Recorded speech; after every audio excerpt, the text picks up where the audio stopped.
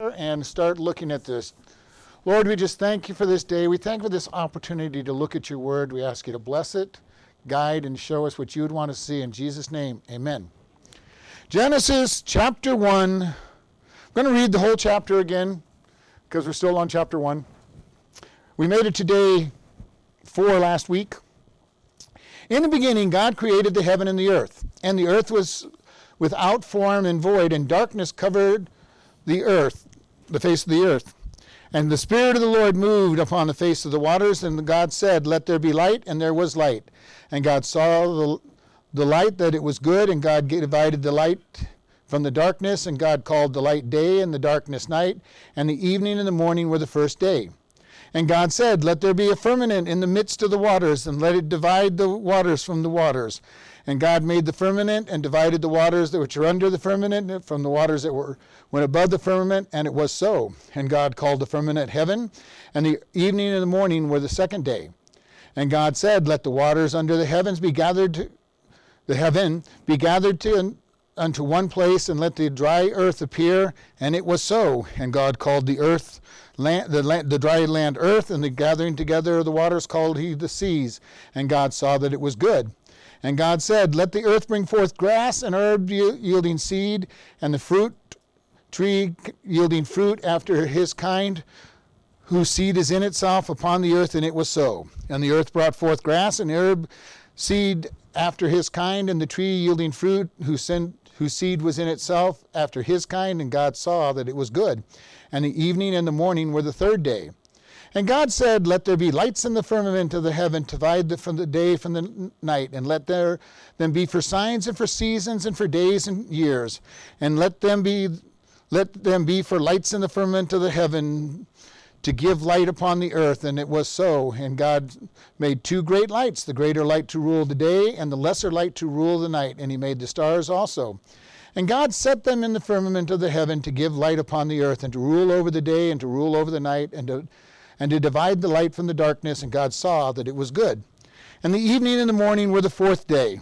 And God said, "Let there be water, let the waters bring forth abundance of moving creatures that have life, and fowl that may fly above the earth, and in the open firmament of the heavens." And God created great whales and every living creature that moved, which the waters brought forth abundantly after their kind, and every winged fowl after his kind, and God saw that it was good.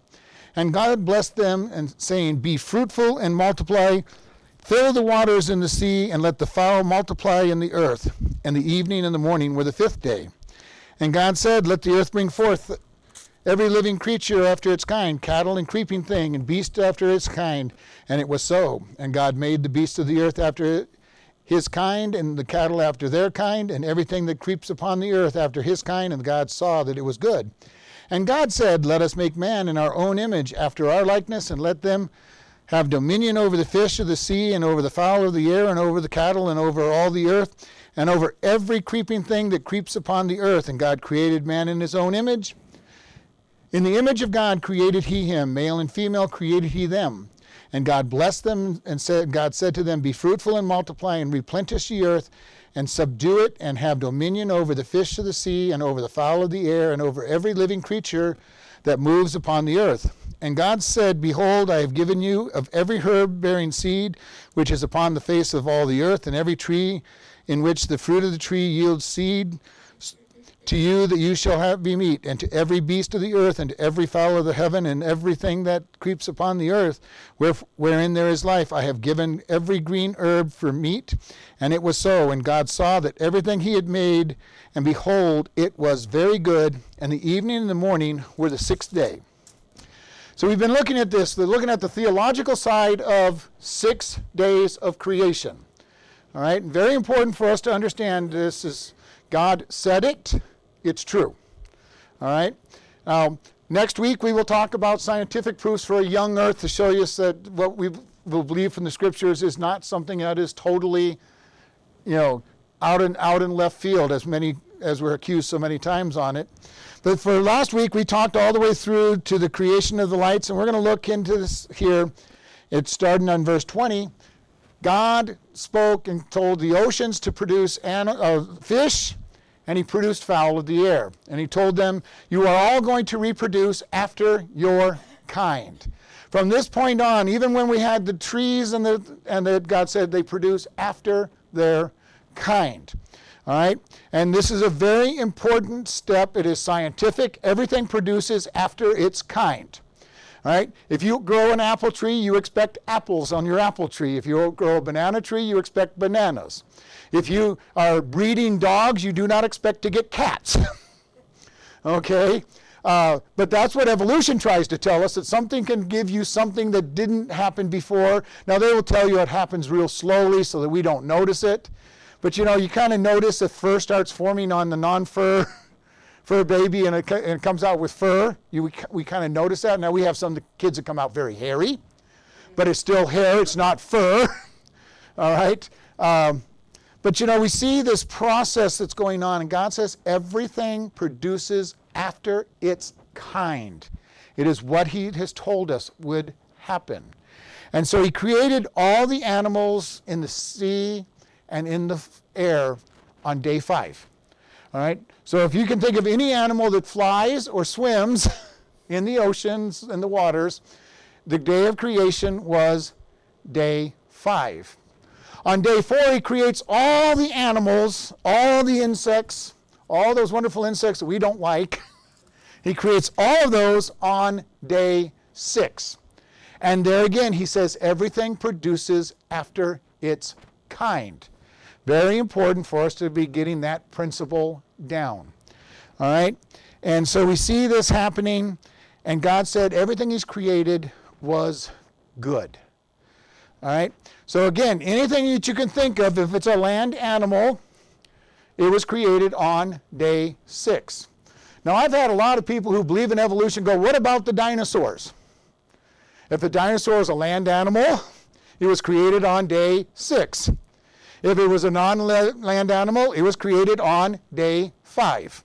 All right? God created all the animals on day 5 and day 6. All right? Which tells you, so Pastor, you believe the man lived with the dinosaurs? Of course I do. People will go, well, the Bible doesn't mention dinosaurs. Of course it does. The word dinosaur was created in 1800s. Before that, they would have been called dragons. The Bible has dragons all through the scriptures. Dragons are great big creatures that terrorized villages.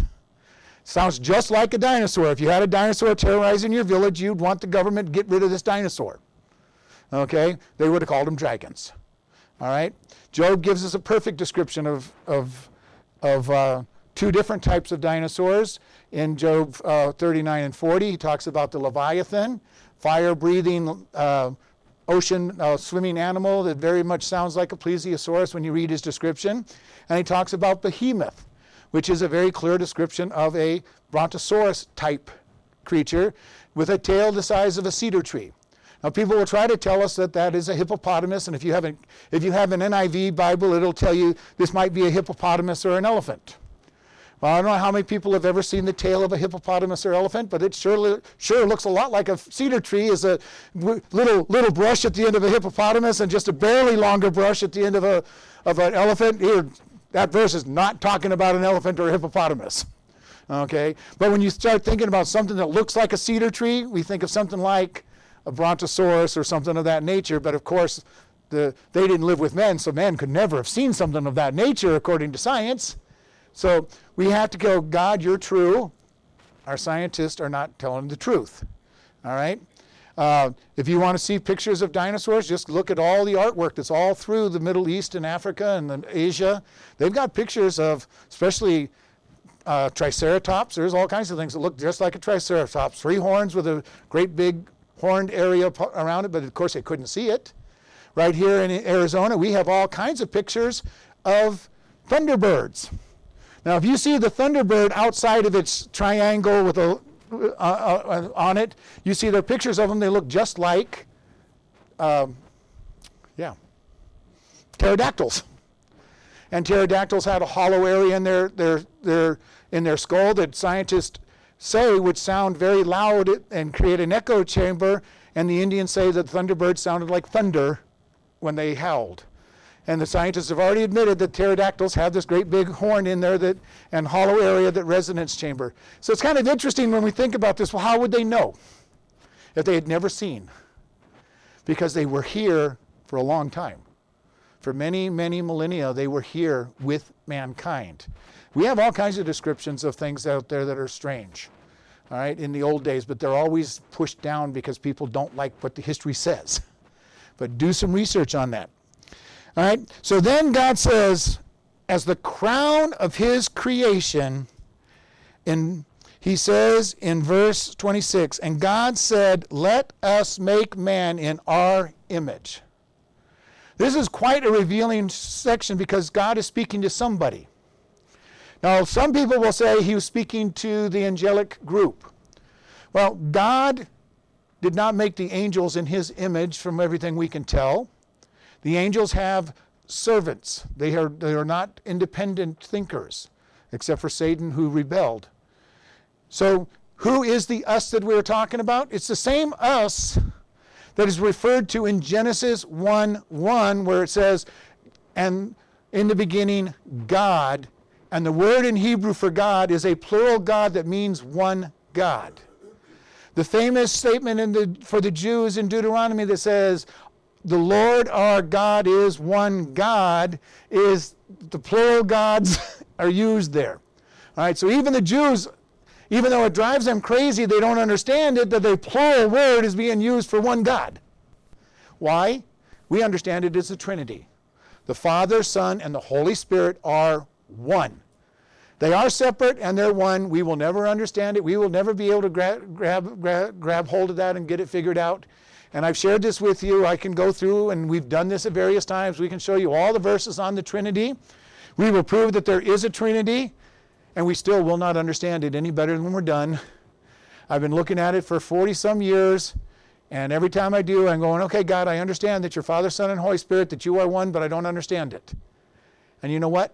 I'm glad I don't. Why do I say that? Because if I could understand everything there is to know about God, my God is too small. All right? If I could say I completely 100% understand God, I have just made myself God.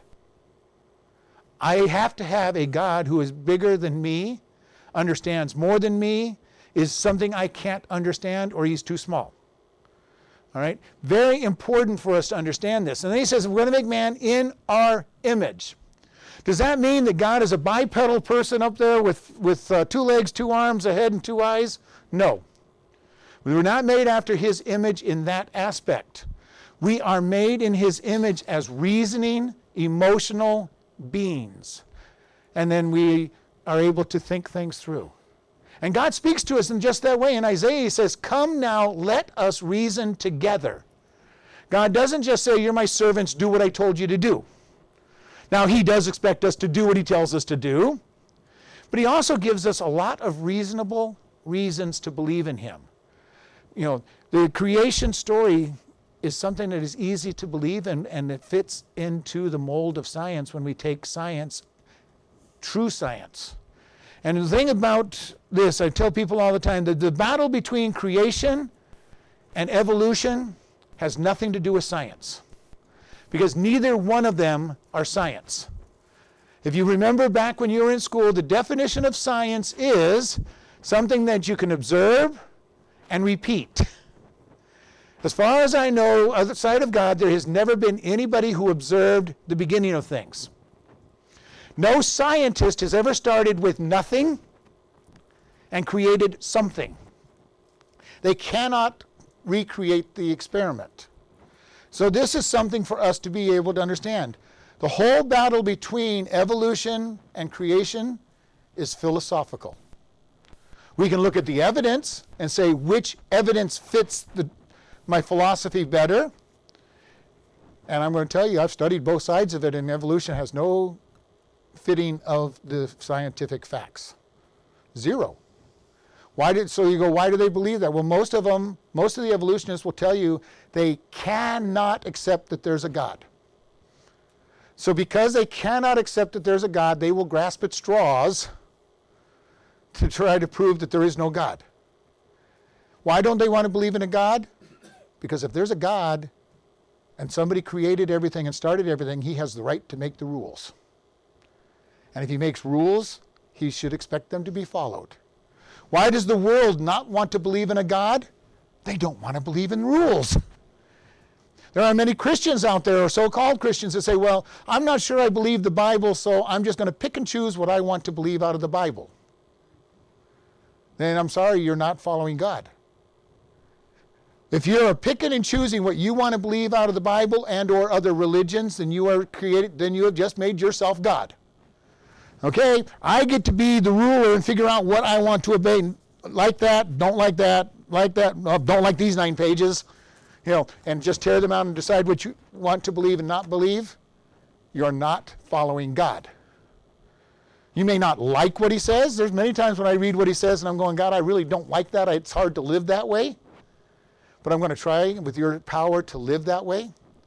And it's very important, because if I'm going, God, I don't believe this, I'm just throwing it away, we've got a problem. Every word in this book has to be true and valid in our life, or it's a worthless book. Completely worthless book, and we need to find something that we can live on and with. And this is why I've said many times, I may not like what certain people in different religions believe, but if they live by that religion, I at least respect them. They're putting their whole trust and faith in their religion. They're wrong. I'm absolutely sure they're wrong. But I have respect for them. The ones I don't have respect are, well, I like a little bit of this Buddhism, I like a little bit of this Hinduism, I like these things in Christianity, and I'm going to make my own religion. I have no respect for that, because they're not willing to put their faith on anything except what they want to believe. And that's a hard thing. We need to be able to go, God, I want to believe your word. I don't like what it says, tough. Truth is truth, whether we believe it or not, want to believe it or not. I may not believe in gravity, but if I go up here on Windy Point and step off the mountain, I am going to fall. No question about it.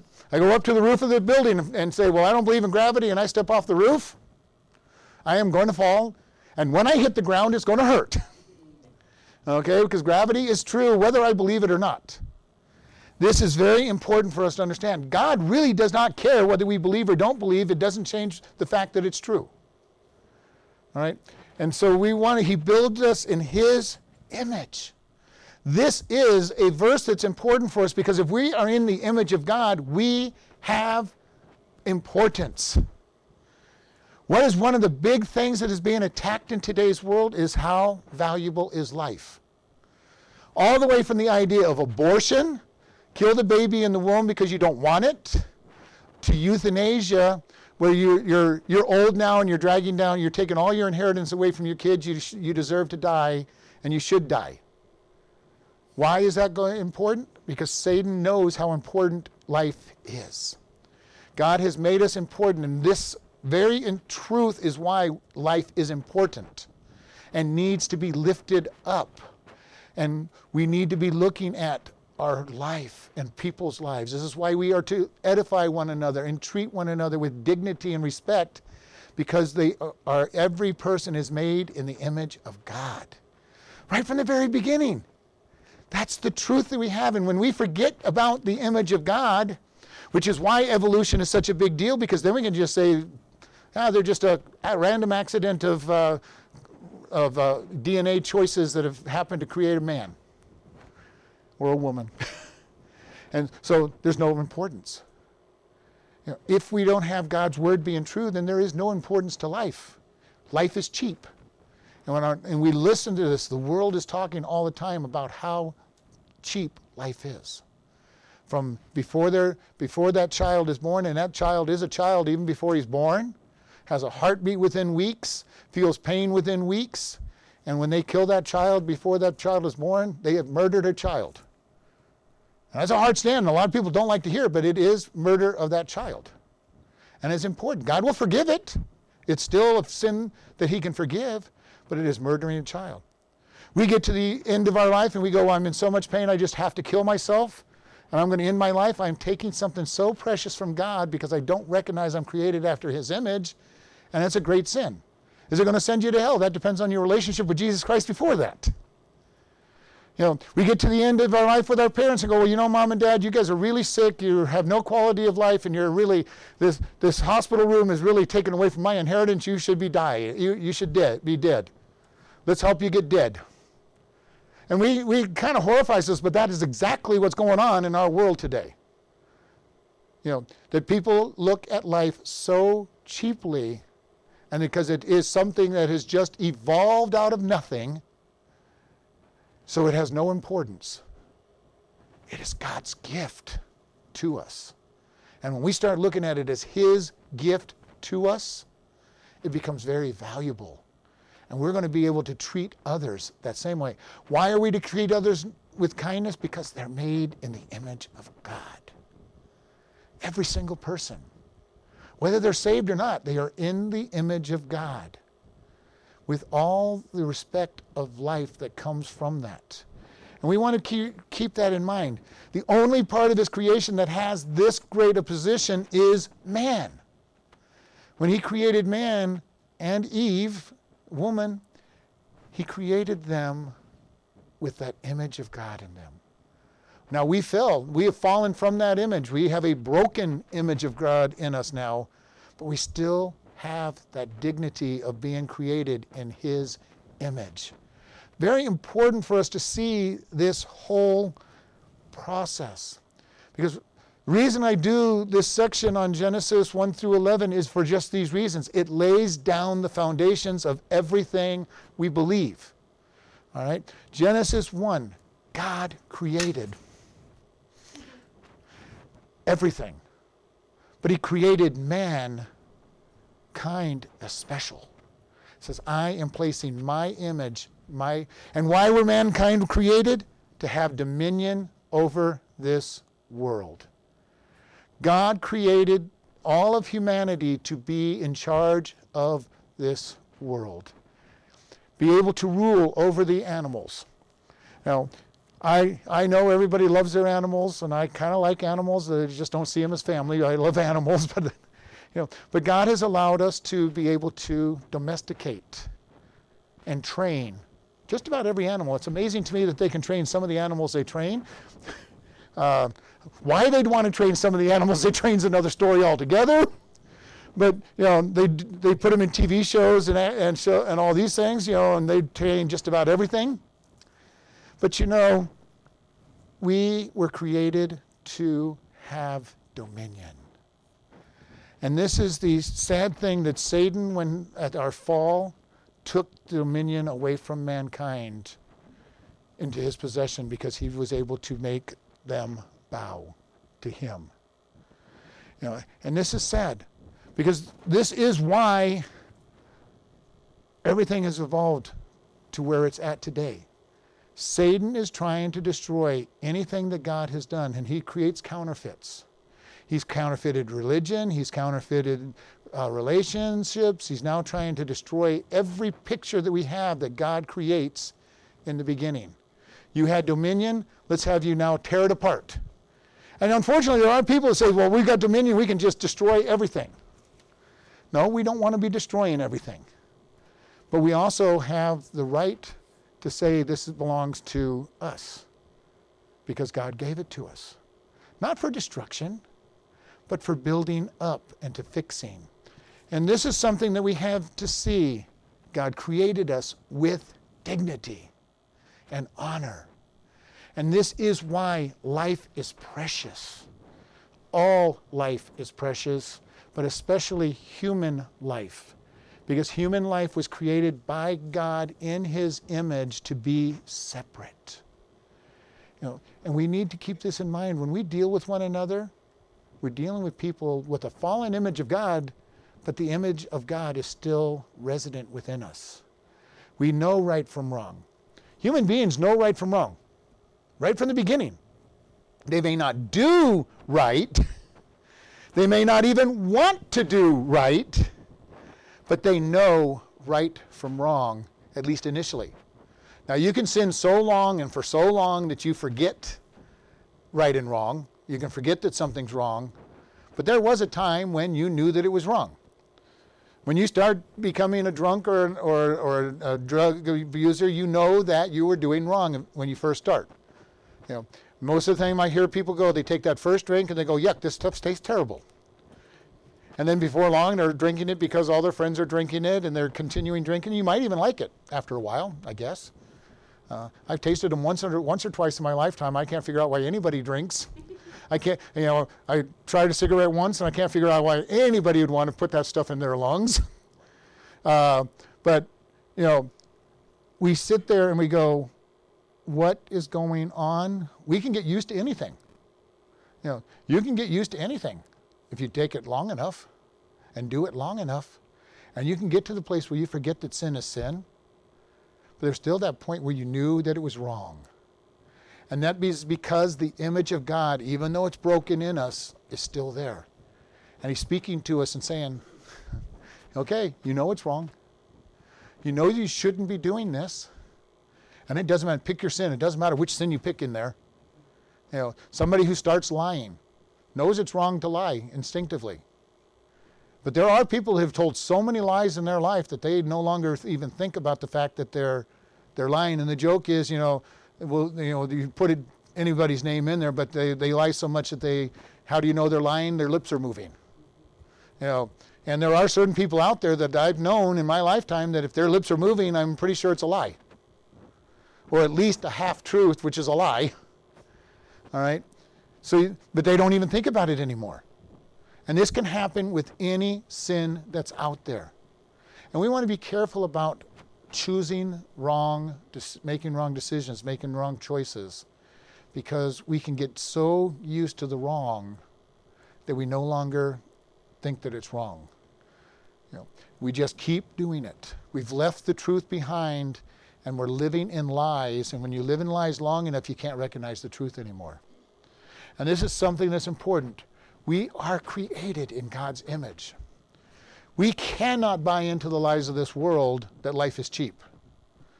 That happens around us all the time. It should break our heart when we hear about a murder or a suicide or an abortion or euthanasia. That should break our heart because that is a life that is ended prematurely, that shouldn't have been ended because God gave us his image.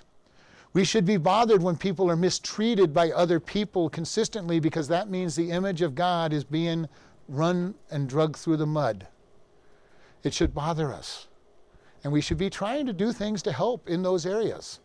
What can we do to help people who are living in a place where they are being put down because of the image of God in them? Does this mean that we're going to say that sin is okay? Absolutely not. We're going to call sin sin, but that doesn't mean we're going to not help people who need help. Okay? This is the thing about Christianity is we separate the actions of a person from the person. We recognize that a person's sin is not who they are. Our world does not recognize that as its general way of thinking. The person who does something is what they are, and they're not separated, and they don't understand the idea that we can hate the sin and still love the person. The person who's destroying their life in sin, we can hate what sin is doing with a great passion and tell them they need to change and still love that person, and the world doesn't recognize it because they cannot separate the two, and it's getting worse with every generation that passes. Satan is out there. He's counterfeiting everything. So what has he done with all the sins that God says are sins? He's starting to call them sicknesses. Okay? You're no longer a drunk who commits the sin of drinking. You are an alcoholic. You have a disease that you can't help. You're not a thief anymore. You're a kleptomaniac. You just can't help yourself. And you could go right down the list of everything that God says is a sin and open up a psychology book, and it's going to tell you that it's a sickness. Why? Because Satan wants it to become a sickness, because if somebody is sick, they cannot be judged for their sickness. That would be like telling somebody, oh, you got a cold, there must be something wrong with you. No, I got exposed to some virus that I got, or bacteria that made me sick. Sin is not a sickness, and we as Christians need to hold that up. I don't care what psychology says about sin. It is still sin. Because the next step from that will be to make it acceptable. And say, well, it was sin, now it's sickness, now it's okay. Don't believe me? Look at homosexuality. Sin, terrible, horrible thing. Sickness, Everybody now says it's okay. It's just a choice of lifestyle. God still calls it a sin, and he hasn't changed his mind. He hasn't really written my Bible yet to show me that it's different. Okay? What do we do with fornication and adultery? We start calling it that person's just got a sexual disease. They just can't help themselves. I remember, if you remember, when Tiger Woods got in trouble, but they were coming out with this whole thing that he was addicted to sex. He just couldn't help himself. Okay? That is the whole thing about psychology's making every sin a sickness. Now, are there addictive qualities to sin? Absolutely. You do a sin long enough, you get addicted. And if you get addicted, you may have some physiological and sociological problems, but you caused them yourself by continuing to do the sin over and over and over and over again until you get to the point where you now have psychological problems. But that doesn't mean that that's who you are. And it doesn't mean that it's going to be acceptable to God. We deal with this sin. And this is true no matter what our sin might be. You're a gossip. You've gotten to the place where you gossip so much that you don't even think about it as sin, and it's just every time you speak, you're a gossip. Met people like that. Every time they're around you, they're gossiping about somebody or something. It doesn't have to be women either. It could be guys. I've seen guys that are just as big a gossip as any woman out there. That you get so used to it and so used to tearing people down with gossip that you don't even think about it anymore. You have to deal with the fact that it's a sin. The 12-step programs all are involved with one very first important step. You start out recognizing that you have a problem of a sin. From a Christian point of view, they don't try to say it's a sin, but I'm going to say you have a sin problem. And you recognize, I've got a sin problem. Then I go to God and say, God, I need help with this sin. And then if you're really smart, you go to other close friends that you say, I've got a problem with this sin. I need your help. Hold me accountable for not committing this sin. Very important. We first recognize it's a sin. How do we deal with others? We recognize that they have a sin problem. They are captive to Satan in that sin. And probably, if they've been doing it long enough, cannot get out of it without God's help.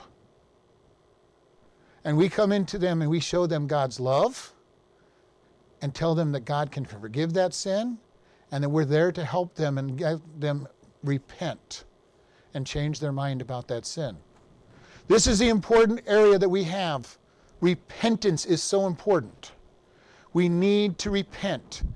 Recognize that we have a problem, turn away from it, and all of us have problems. I don't care how long we've been walking with God, how good we may appear to other people. We all have sin in our lives that need to be repented of and turned away from. And how do we do it? I don't care what sin it is, it's the same process. You say, God, I'm a sinner, and I turn from this sin, help me get victory over it. How do we get saved? We go, God, I'm a sinner. I need help with you. I'm turning away from my sins, and I need Jesus to be my Savior and cover it with the blood. How do I get victory over the sin? God, I'm a sinner. I'm turning away from this. Cover it with your blood. And then live in the power of Christ in victory. It is wonderful to watch Christians when they get on fire for God. And they recognize that God is Lord. And He is in charge. And He expects me to be obedient and serve Him. What a powerful message that is when we truly get out and serve Him. We read the Word, we worship Him, we share the gospel message with others, and we find things in our life that need fixed, and we ask God to fix them. And the wonderful news on that is we will be fixing our life for the rest of our life. All right? Every time we think we've arrived, God will say, well, let me compare you to me. Because how do we think we've arrived? We usually go, well, I'm better than that person, I'm better than that person, I'm better than that person, God, I'm better than everybody I know. I must be good. And God steps up and says, okay, let's show you the true comparison. It's amazing to me out at the prison that everybody's a good guy. Most of the prisoners are better than everybody else they know. They know all other prisoners, but they're comparing themselves to the other prisoners, and there are many guys that are pretty good guys out there, but they're comparing themselves. I'm better than everybody else in my dorm. All right, good. You're better than 200 other prisoners. I'm really happy for you. But aren't we doing the same thing when we start comparing ourselves to everybody else that's walking on this earth? God, I'm better than all the other prisoners I know, because we're all prisoners on this world without Christ. I'm better than all the other prisoners. And God steps up and says, but I'm not comparing you to the other prisoners. I'm comparing you to my righteousness. And when we compare to God's righteousness, it doesn't matter where we are, we're not good enough.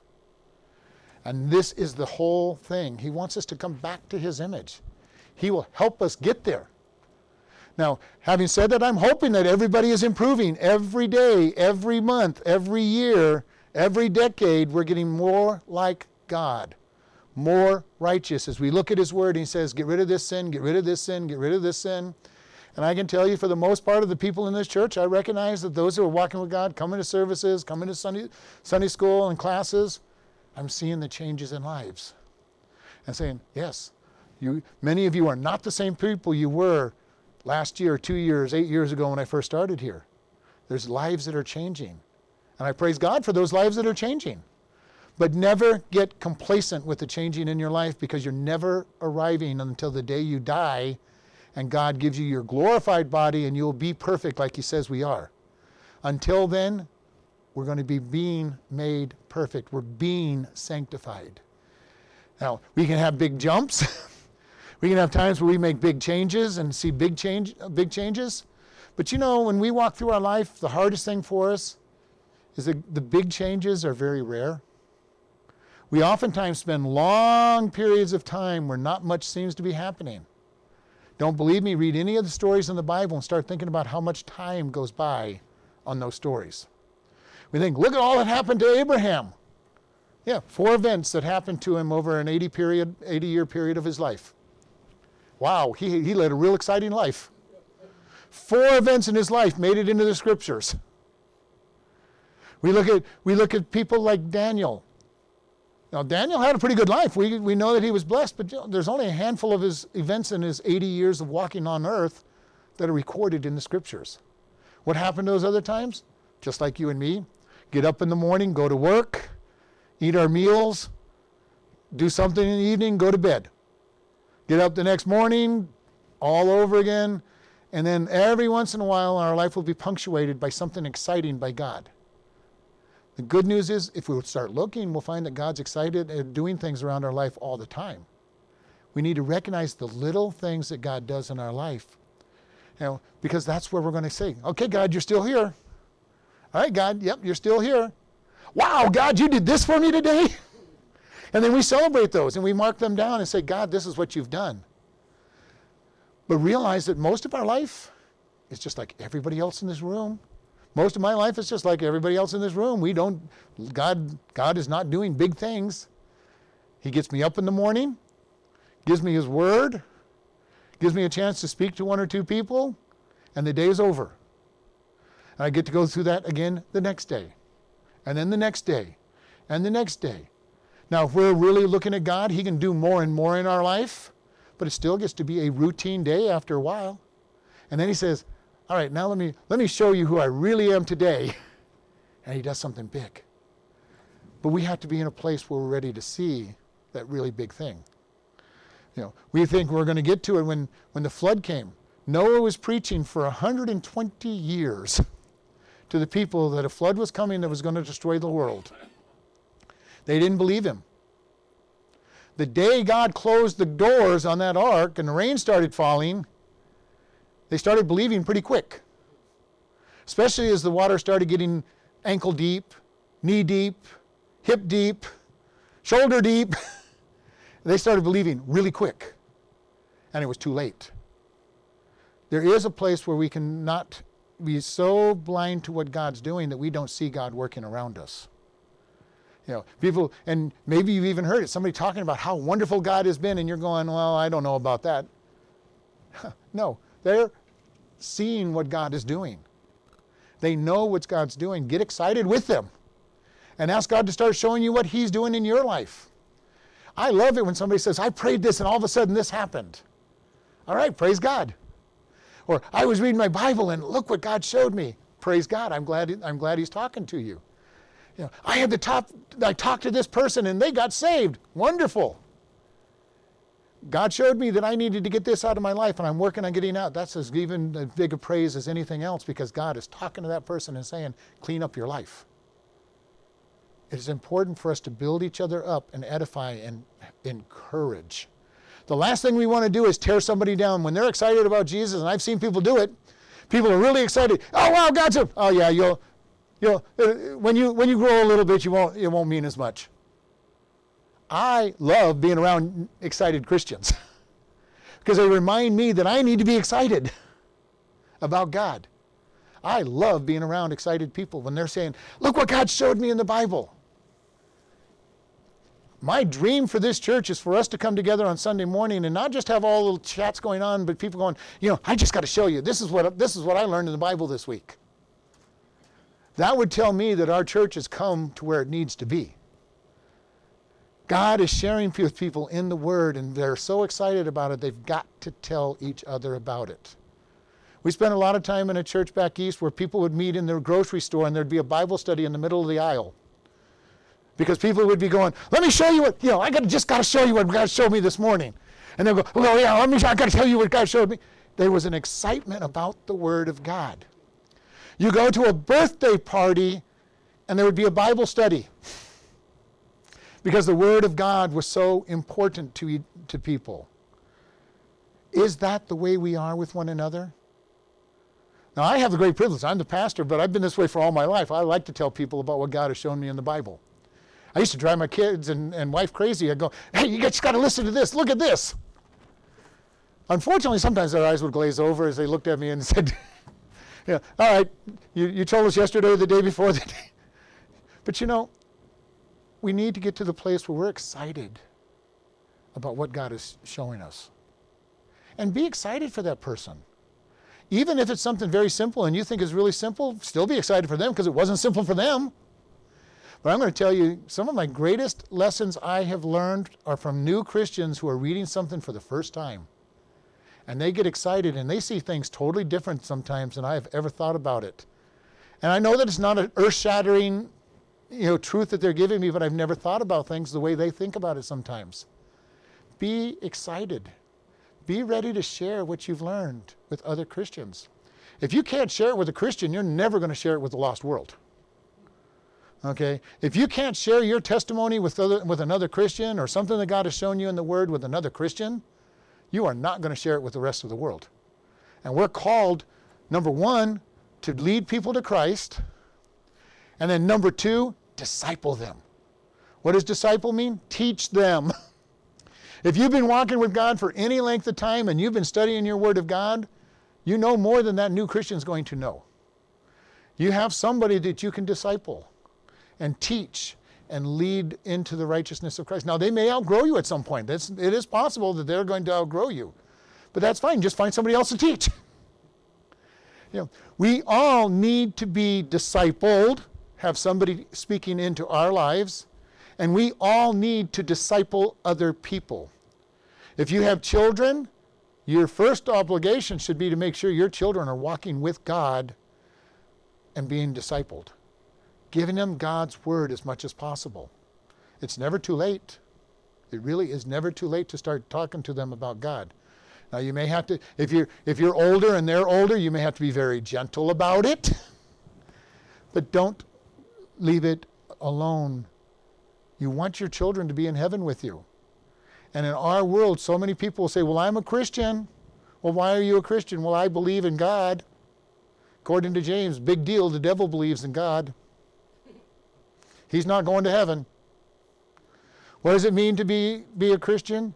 We have completely turned our life over to God and made Him our Lord and accepted His sacrifice and gift of salvation. But that means making Him Lord. That means I'm going to change my life to be like Him as much as possible and be obedient. Just to say I believe in God is not going to get me in the doors of heaven. Because Jesus will say, many in that day will say to me, Lord, Lord, didn't I? And they talked about doing some great things, casting out demons, feeding the poor and homeless, and clothing the naked, and going to the prisons. Things that many Christians never do. And he goes, depart from me, I never knew you. Because it all is making him Lord. Very important for us to understand how we're a Christian, because there are many people that don't know him. And when you know him, you know that you know him. You know, it's not even a question that, yes, I know him. He dwells in my heart. He is changing my life. He is speaking to me. And when you know Jesus, you have no doubt that you know him. If you ever have a doubt, start asking him, God, are you really Lord of my life? And seek after him. Now, Satan is good. He'll try to make us doubt. He doesn't want strong, active Christians. If you're somebody who says, I'm a Christian, and all you ever do is sit in the pew and do nothing for God, Satan's not worried about you. You know, even if you are a Christian, he's not worried about you because you're just sitting in a pew taking up space on church one day a week. But if you get on fire for God, and you start taking your beliefs out of your personal life and into other people's lives, Satan is not going to be happy. And you're going to have to face a lot of hell. You know, but people go, well, you know, my message never gets rejected. You might want to look at your message. If you're never rejected, you might not be putting God in front of them and a salvation message in front of them. I get rejected a lot. You know, I get a lot of people that don't want to hear anything I have to say, especially at work. They go, nope, we're not talking about that topic today. Okay, see you later. I'm not paid to talk to you anyway about it, but there's a lot of people that don't want to hear a word that I have to say about God. There's others that like to hear what I have to say. And there's others that go, nope, don't believe. Because God's truth is always true. And there's always going to be people who don't want to hear the truth. Lord, we just thank you for this day. We thank you for how much you love and care for us. Lord, we ask that today that you'll be with us. Lord, if there's anybody listening online or even in this room that don't know you, we ask you today they will just pray to you, Lord, I am a sinner. I accept your gift of salvation and your sacrifice for me. Come into my life and be my Lord. And that they will share that decision. And Lord, we just thank you for all of your love and your care, that you died for us to forgive us of our sins. And we thank you. And Lord, for those of us that are yours, we ask that you give us the boldness and the excitement to share you with others. And we just thank you in Jesus' name. Amen.